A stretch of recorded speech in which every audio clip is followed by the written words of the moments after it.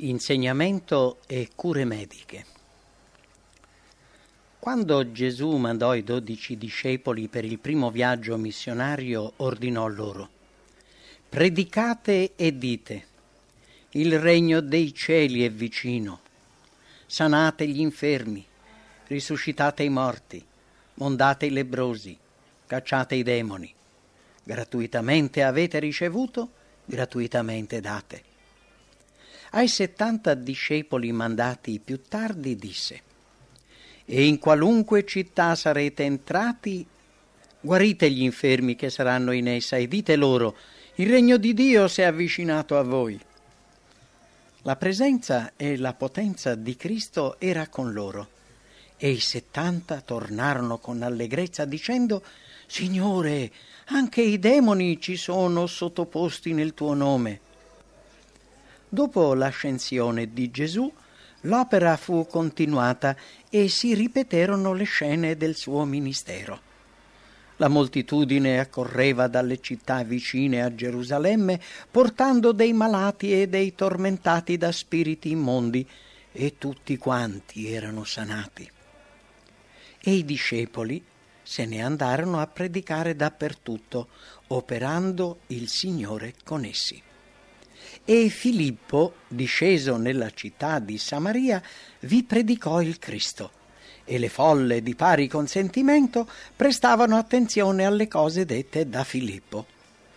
Poiché gli spiriti immondi uscivano da molti che li avevano, e molti paralitici e molti zoppi erano guariti, e vi fu grande allegrezza in quella città.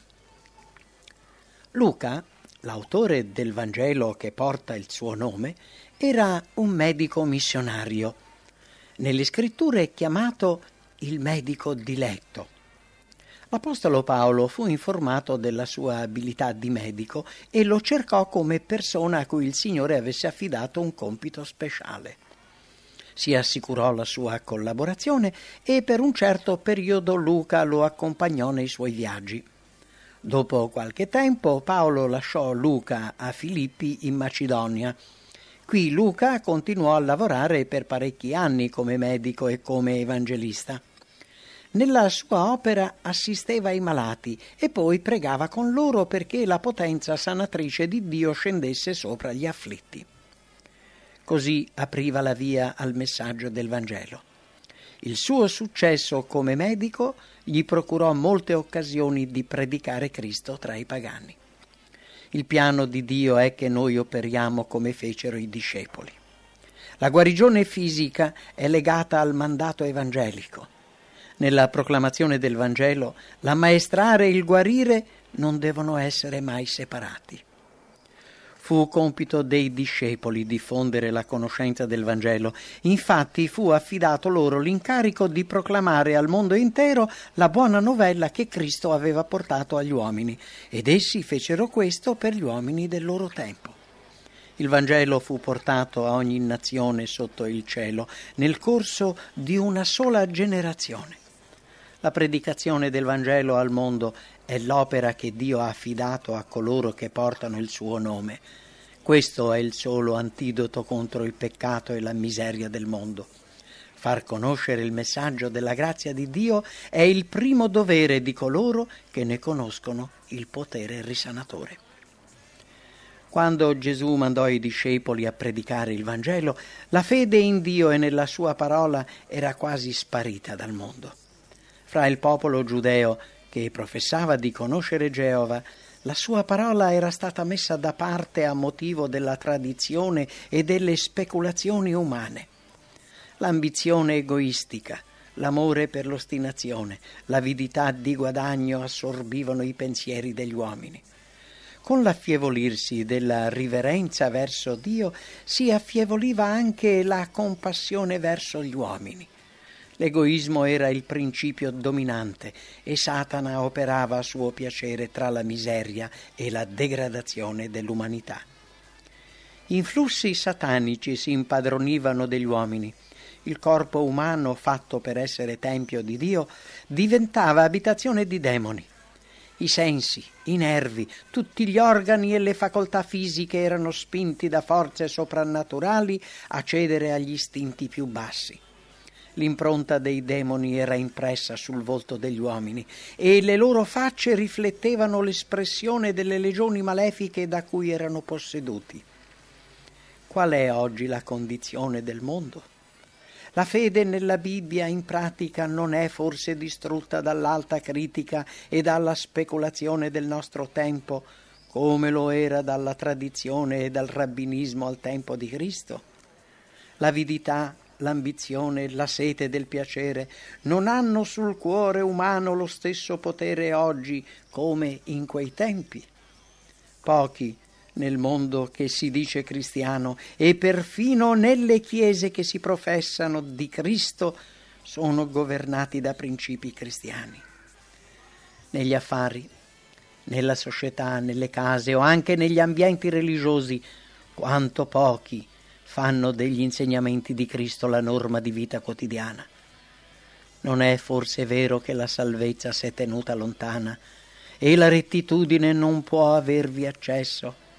E chi si ritrae dal male s'espone ad essere spogliato? Viviamo in mezzo a una epidemia di delitti, alla cui vista dovunque gli uomini ben pensanti e timorati di Dio rimangono spaventati. La corruzione che predomina non può essere descritta da penna umana. Ogni giorno ci porta nuove rivelazioni di contese politiche, di corruzione e di inganno. Ogni giorno si registrano atroci esempi di violenza e di illegalità, di indifferenza per le sofferenze umane e di distruzione brutale e diabolica di vite umane. Ogni giorno attesta il crescere della pazzia, dell'omicidio e del suicidio. Chi può dubitare che le forze del male non siano all'opera tra gli uomini con attività crescente per distrarre e corrompere le menti e per contaminare e distruggere i corpi? E mentre il mondo è pieno di questi mali, il Vangelo spesso è presentato in modo così indifferente da avere poco effetto nella coscienza e nella vita degli uomini. Ovunque vi sono cuori che invocano qualcosa che non posseggono. Ovunque vi sono anime che desiderano una forza che dia loro il dominio sul peccato, una forza che li liberi dai lacci del male e dia loro salute, vita e pace. Molti che hanno un giorno conosciuto il potere della parola di Dio si sono poi trovati là dove nessuno lo riconosce e bramano la presenza divina. Il mondo ha oggi bisogno di ciò di cui aveva bisogno 19 secoli fa, una rivelazione di Cristo. È necessaria una grande opera di riforma e solamente con la grazia di Cristo può essere compiuta l'opera di restaurazione fisica, mentale e spirituale.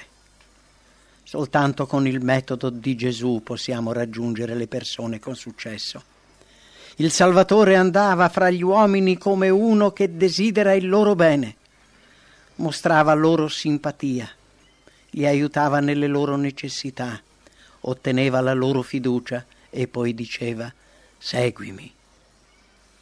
È necessario avvicinare la gente con un lavoro personale. Se si impiegasse meno tempo nel far sermoni e più nel visitare le famiglie, si avrebbero maggiori risultati. Si debbono aiutare i poveri, curare i malati, consolare quelli che sono addolorati e in lutto, istruire gli ignoranti, consigliare gli inesperti.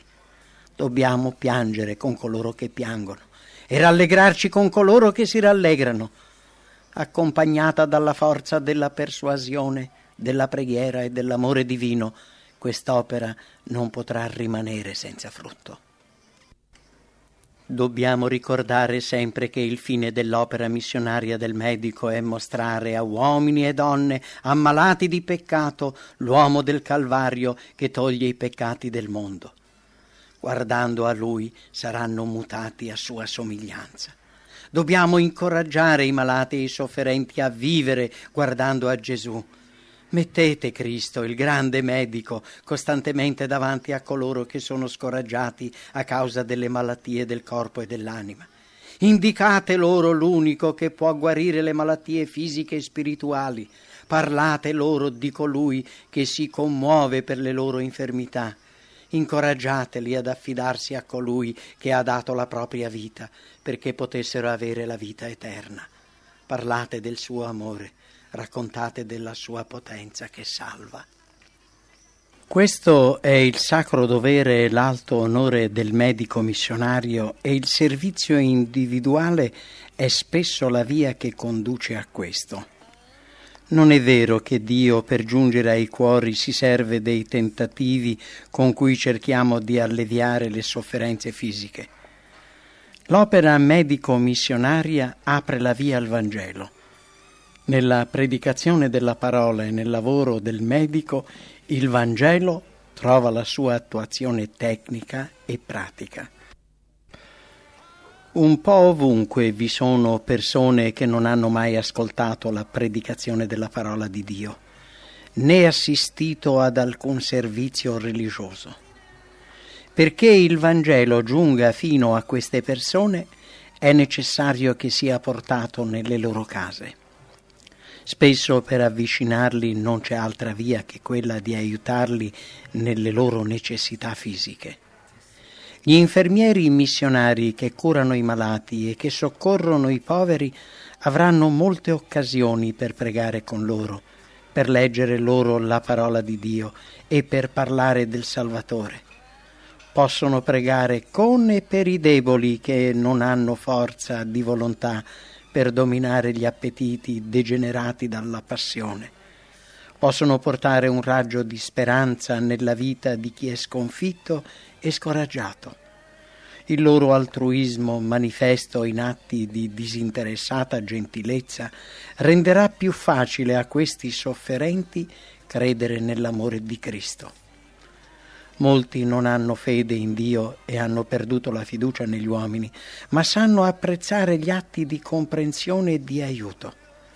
Quando vedono venire nelle loro case qualcuno che senza speranza di lode o di ricompensa cura i malati, dà da mangiare agli affamati, veste gli ignudi, conforta gli afflitti e guida tutti con tenerezza a colui del cui amore e della cui compassione sono i messaggeri, il loro cuore si commuove.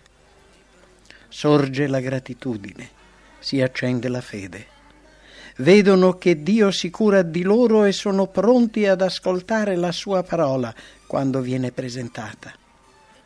Tutti i missionari, uomini e donne, in patria o in terra straniera, avranno più facilmente accesso presso le persone e potranno essere più utili se sapranno assistere e curare i malati. Le donne che vanno come missionarie nei paesi pagani avranno così l'opportunità di evangelizzare le donne di quei paesi quando ogni altra porta di accesso è stata chiusa. Tutti coloro che si dedicano all'evangelizzazione dovrebbero saper prestare quelle semplici cure che sono tanto utili per alleviare i dolori e per allontanare le malattie. Coloro che lavorano alla diffusione del Vangelo dovrebbero anche saper insegnare i principi di un sano vivere dove vi sono malattie che per la maggior parte potrebbero essere prevenute solo facendo attenzione alle leggi che governano la salute. La gente ha bisogno di vedere quanta importanza abbiano questi principi per il benessere in questa vita come in quella futura. Per questo bisogna far comprendere il peso della loro responsabilità circa il corpo umano, stabilito dal Creatore come suo tempio, del quale egli desidera siano fedeli custodi. Bisogna far loro capire la verità contenuta nella Sacra Scrittura. Noi siamo il tempio dell'Iddio vivente, come dice Dio. Io abiterò in mezzo a loro e camminerò fra loro e sarò loro Dio ed essi saranno mio popolo. Migliaia di persone hanno bisogno e sarebbero liete di essere istruite circa i semplici metodi di cura, metodi che vanno prendendo il posto delle medicine che a lungo andare intossicano l'organismo. C'è gran bisogno di informazione in materia di alimentazione.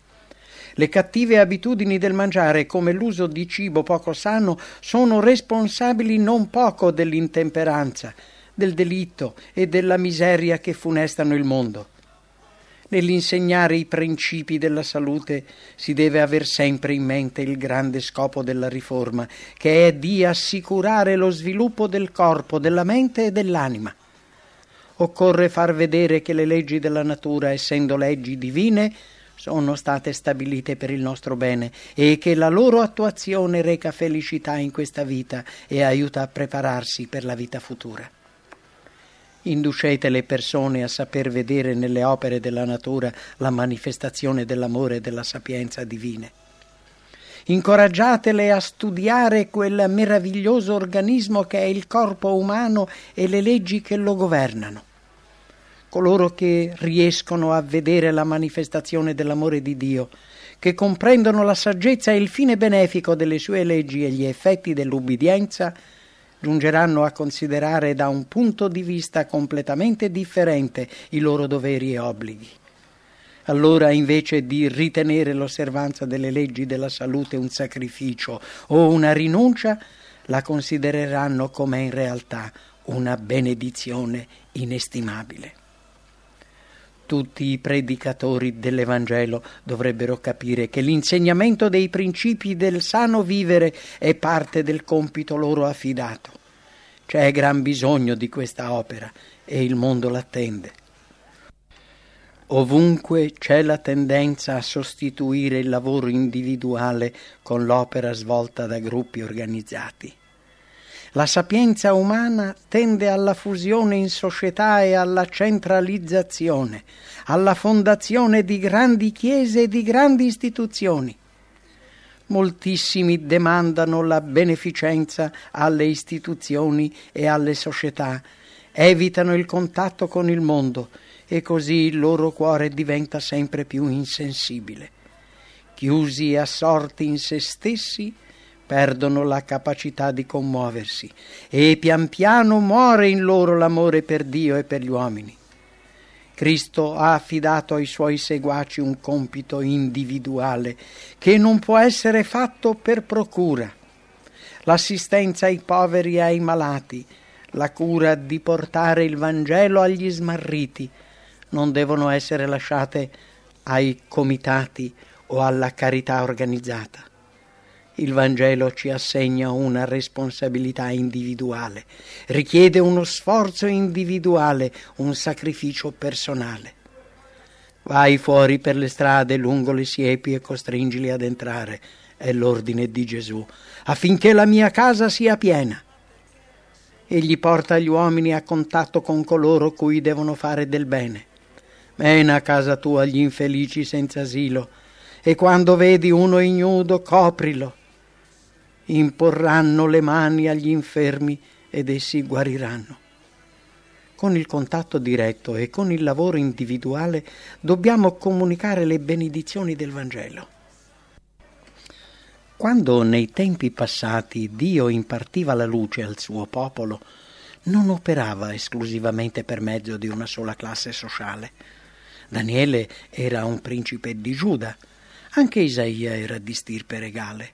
Davide era un pastorello, Amos un mandriano, Zaccaria un israelita esiliato a Babilonia, Eliseo un agricoltore.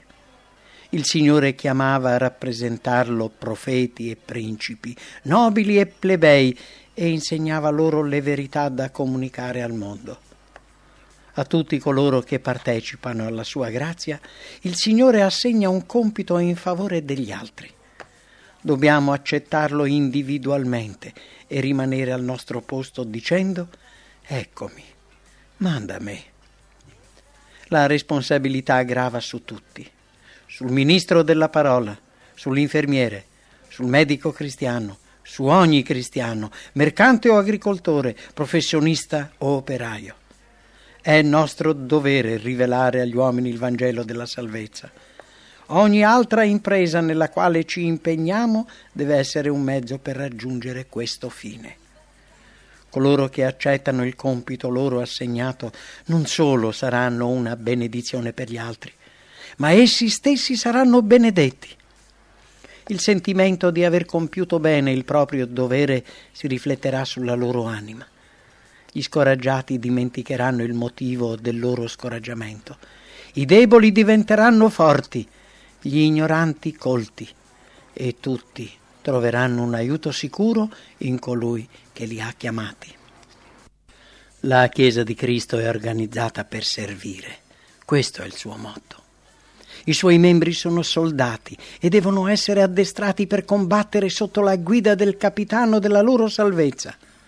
I pastori, i medici e gli insegnanti hanno un'opera molto più vasta di quanto molti non pensino.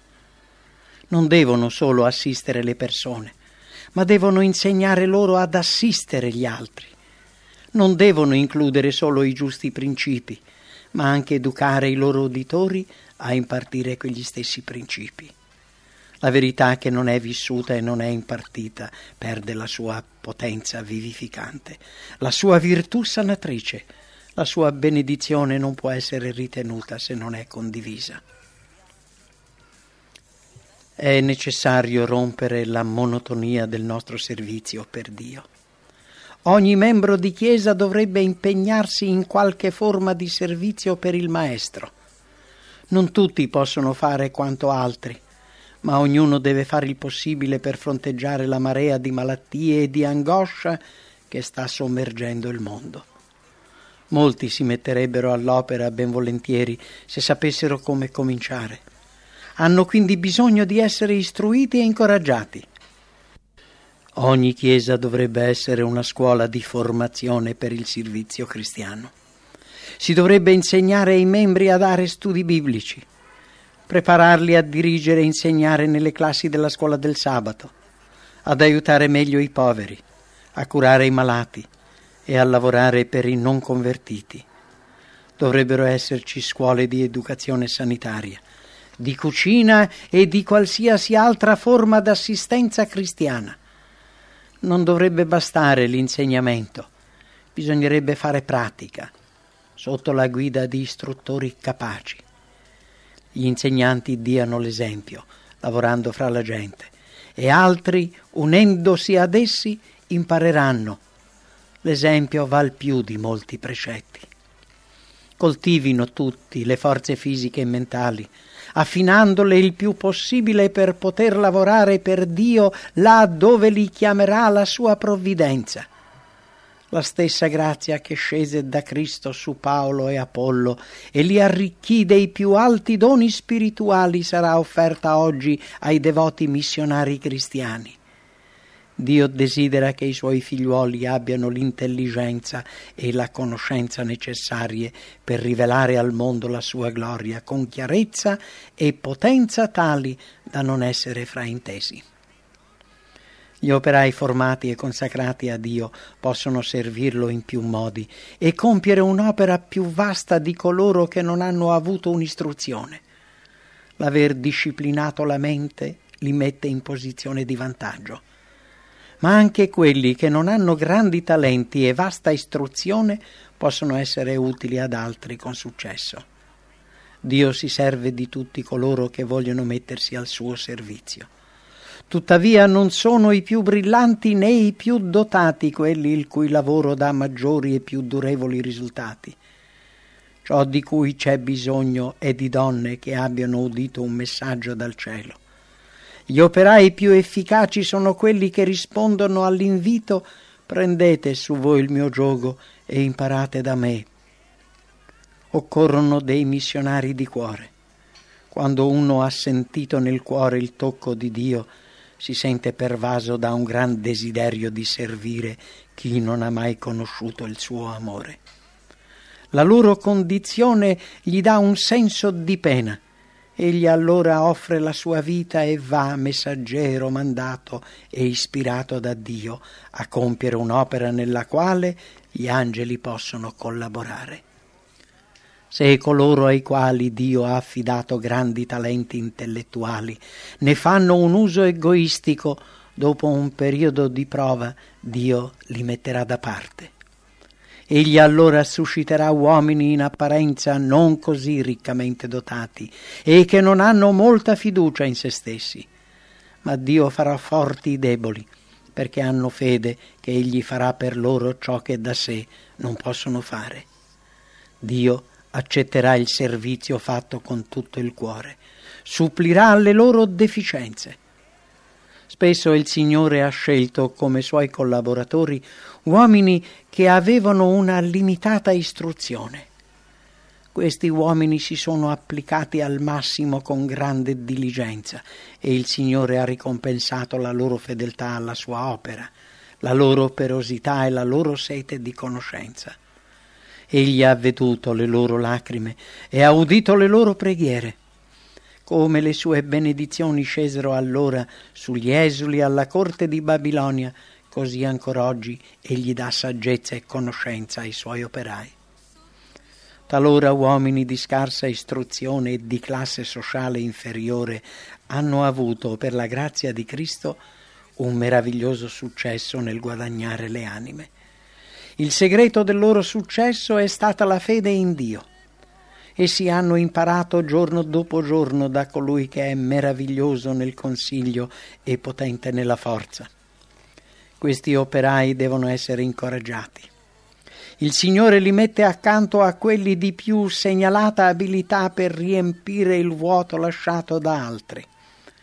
La loro rapidità nel capire ciò che si deve fare, la loro prontezza nell'assistere i bisognosi, le loro parole e i loro atti gentili aprono le porte a un utile lavoro che altrimenti rimarrebbero chiuse.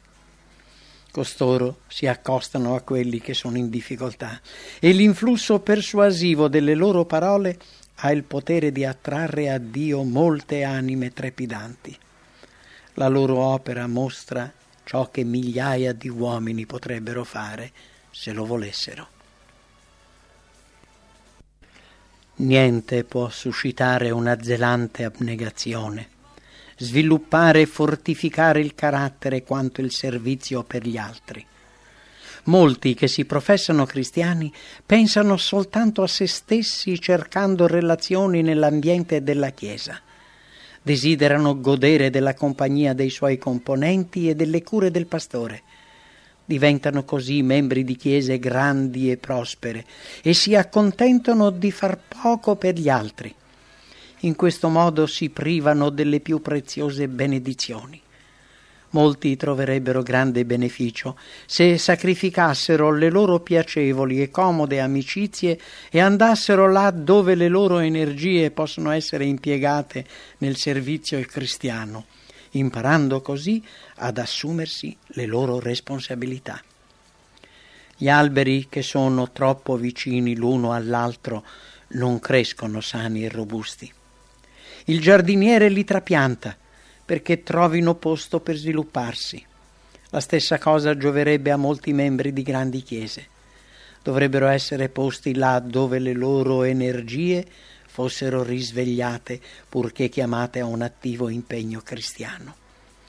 Essi hanno bisogno di un'attività altruistica, altrimenti perdono la loro vita spirituale e diventano piccoli e inerti. Se trapiantati in un campo missionario, diventerebbero forti e vigorosi. Ma nessuno deve aspettare di ricevere una chiamata per andare in un territorio lontano per cominciare ad aiutare il suo prossimo. Tutt'intorno ci sono porte aperte al servizio. Dappertutto ci sono persone bisognose del nostro aiuto. Vedove, orfani, malati, moribondi, afflitti, scoraggiati, ignoranti, abbandonati. Dobbiamo considerare nostro preciso dovere lavorare per coloro che vivono nel nostro vicinato. Studiatevi di recare aiuto come meglio potete a quelli che non si interessano di religione. Quando fate visita ai vostri amici e vicini, mostrate di interessarvi del loro benessere spirituale come di quello materiale. Parlate loro di Gesù come del Salvatore che perdona i peccati. Invitate i vostri vicini a casa vostra e leggete la Bibbia e i libri che spiegano le sue verità. Invitateli a unirsi a voi nel canto e nella preghiera. Cristo sarà presente in queste piccole riunioni come ha promesso e i cuori saranno toccati dalla sua grazia. I membri di Chiesa dovrebbero addestrarsi per questa opera, che non è meno essenziale del salvare le anime che vivono nelle tenebre nei paesi di missione. Mentre alcuni si recano in paesi lontani, i cristiani che restano nel proprio paese dovrebbero sentire la responsabilità che hanno per le preziose anime che sono attorno a loro e lavorare per la loro salvezza con non minore zelo. Molti rimpiangono di avere una vita limitata. Dipende solo da loro allargarne l'orizzonte ed estenderne l'influsso. Coloro che amano Gesù col cuore, con la mente e con l'anima e il loro prossimo come se stessi hanno un vasto campo dove esplicare le loro capacità e diffondere il loro influsso. Nessuno dovrebbe lasciarsi sfuggire le piccole opportunità per voler fare un lavoro più grande. Potreste fare con successo un lavoro da poco e fallire in pieno invece cercando di compiere un'opera più grande. Ne sareste scoraggiati. Facendo con tutte le vostre forze ciò che trovate da fare, svilupperete la vostra attitudine per un'opera maggiore. Trascurando le occasioni giornaliere, negligendo le piccole cose a portata di mano, molti diventano sterili e si inaridiscono. Non contate sull'aiuto umano. Guardate prima di tutto a colui che è stato designato da Dio a portare le nostre afflizioni, le nostre ansietà e a sovvenire alle nostre necessità. Fidando nella parola di Dio, cominciate là dove trovate del lavoro da fare e andate avanti con imperturbabile fede. È la fede nella presenza di Cristo che dà forza e fermezza. Lavorate disinteressatamente, con coraggio e perseveranza. Nei paesi in cui le condizioni sono così sgradevoli che molti si rifiutano di andarvi, sono avvenuti grandi cambiamenti per gli sforzi di uomini che non si sono risparmiati. Hanno lavorato con pazienza e perseveranza, fidando non nel potere umano, ma in Dio, e la sua grazia li ha sostenuti. In questo mondo non si conoscerà mai tutto il bene compiuto. I risultati si vedranno solo nell'eternità. I missionari non retribuiti possono fare un lavoro proficuo in molti luoghi. L'Apostolo Paolo provvedeva alle proprie necessità e lavorava come missionario diffondendo nel mondo la conoscenza di Cristo. Insegnando ogni giorno il Vangelo nelle grandi città d'Asia e d'Europa, esercitava un mestiere per mantenere se stesso e i suoi compagni.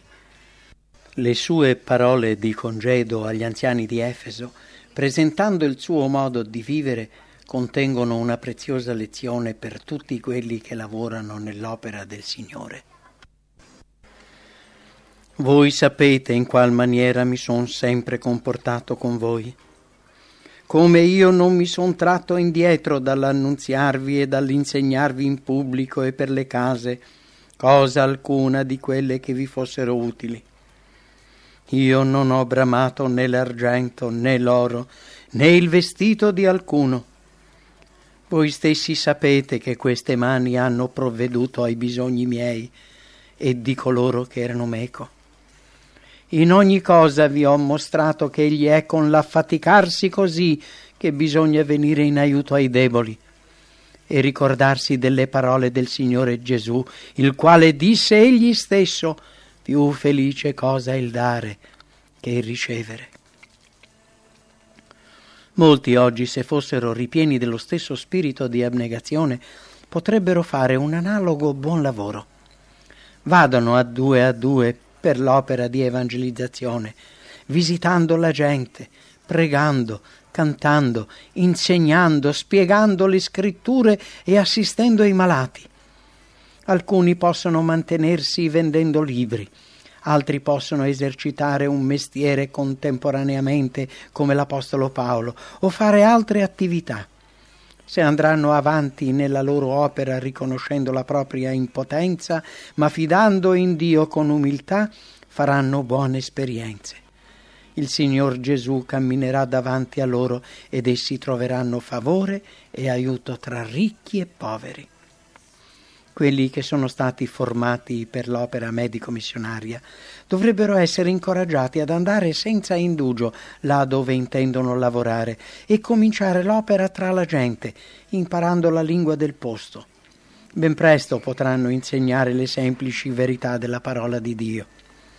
Ovunque nel mondo c'è bisogno di messaggeri della grazia, di famiglie cristiane, che vadano nei paesi stranieri tra le comunità ancora immerse nelle tenebre e nell'errore, che acquistino conoscenza dei bisogni dei loro simili e lavorino per la causa del Maestro. Che splendida opera si potrebbe compiere se tali famiglie si stabilissero nei luoghi dimenticati della terra, dove il popolo è circondato da tenebre spirituali, facendovi risplendere la luce del Vangelo. Ma questa opera richiede abnegazione. Così, se si aspetta che ogni ostacolo sia rimosso, il lavoro non verrà mai fatto e migliaia di persone moriranno senza speranza e senza Dio. Alcuni, per cominciare o per acquisire conoscenze scientifiche, si avventurano in regioni disabitate e affrontano sacrifici e difficoltà, ma pochi, per amore dei loro simili, sono disposti a portare le loro famiglie nei paesi che hanno bisogno del Vangelo. Raggiungere gli uomini dovunque si trovino, qualunque sia la loro posizione e condizione, e aiutarli in ogni modo possibile. Questo è il vero servizio missionario. In tal modo si possono guadagnare i cuori e aprire una porta verso le anime che periscono. Ricordate che siete collaboratori di Cristo nel grande piano di redenzione. L'amore di Gesù deve inondare tutta la vostra vita come un torrente di forza risanatrice e vivificante. Quando cercate di attirare gli altri nella cerchia del suo amore, il vostro linguaggio puro, il vostro servizio disinteressato, la giocondità dei vostri modi devono testimoniare della potenza della sua grazia. Date al mondo un'immagine di Lui pura e giusta, di modo che gli uomini lo vedano nella sua bellezza. Cercare di convertire gli altri, criticando quelle abitudini che possiamo giudicare cattive, serve a ben poco. Anzi, con questo sistema si fa più male che bene. Parlando con la Samaritana, Gesù, invece di disprezzare il pozzo di Giacobbe, si mise a parlare di una cosa migliore. Se tu conoscessi il dono di Dio, egli disse, e chi è che ti dice dammi da bere? Tu stessa gliene avresti chiesto ed egli ti avrebbe dato dell'acqua viva. Egli guidò la conversazione verso il tesoro che aveva da regalare, offrendo alla donna una cosa migliore di quella che aveva, l'acqua viva, la gioia e la speranza del Vangelo. Questo è un esempio del modo in cui dobbiamo lavorare. Dobbiamo offrire alle persone qualcosa di meglio di ciò che hanno, la pace di Cristo che trascende ogni comprensione. Dobbiamo presentare la santa legge di Dio, trascrizione del suo carattere, espressione di ciò che Egli desidera essi diventino. Mostrate quanto superiore alle gioie e ai piaceri fallaci del mondo sia la gloria incorruttibile del cielo. Parlate della libertà e del riposo che troveranno nel Salvatore. Chi beve dell'acqua che io gli darò non avrà mai più sete. Innalzate Gesù gridando, ecco l'agnello di Dio che toglie il peccato del mondo. Egli solo può soddisfare il desiderio impellente del cuore e dare pace all'anima. Fra tutti gli uomini, i riformatori dovrebbero essere i più disinteressati, i più gentili, i più cortesi. Nella loro vita si dovrebbe vedere la vera bontà delle azioni disinteressate. Chi si mostra poco cortese, impaziente verso l'ignoranza e l'ostinazione degli altri, chi parla con veemenza e agisce senza riflettere, rischia di chiudere la porta dei cuori in modo definitivo. Quando cercate di togliere gli uomini dall'errore, le vostre parole devono cadere soavi, come cadono silenziosamente sulle piante inaridite la rugiada e la pioggia. Il piano di Dio è per prima cosa raggiungere il cuore. Dobbiamo esporre la verità con amore, fidando in Dio perché essa dia il potere di cambiare la vita. Lo Spirito Santo poi farà penetrare nell'anima la parola detta con amore. Per natura siamo presuntuosi e ostinati, ma se impariamo le lezioni che Cristo ci offre, diventiamo partecipi della sua natura, viviamo la sua vita. Il meraviglioso esempio di Cristo, la tenerezza impareggiabile con la quale egli partecipa ai sentimenti degli altri, piangendo con chi piange, rallegrandosi con chi si rallegra, deve emanare un profondo influsso sul carattere di tutti coloro che lo seguono con sincerità e si adoperano per appianare la via con parole e atti gentili agli stanchi e scoraggiati. Il Signore l'Eterno m'ha dato una lingua esercitata perché io sappia sostenere con la parola lo stanco. Intorno a noi vi sono anime afflitte. Andiamo in cerca di questi sofferenti. Rivolgiamo loro una parola opportuna che conforti i loro cuori. Dobbiamo essere come dei rivi nei quali scorrono sempre le acque rinfrescanti della compassione. Nei nostri rapporti con gli altri dovremmo sempre ricordare che vi sono nell'esperienza di ciascuno dei capitoli suggellati a ogni occhio mortale.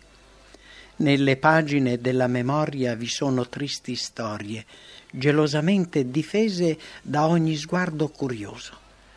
Vi sono registrate lunghe e dure lotte svolte in circostanze penose, forse difficoltà nella vita domestica che giorno per giorno vanno logorando il coraggio, la fiducia e la fede.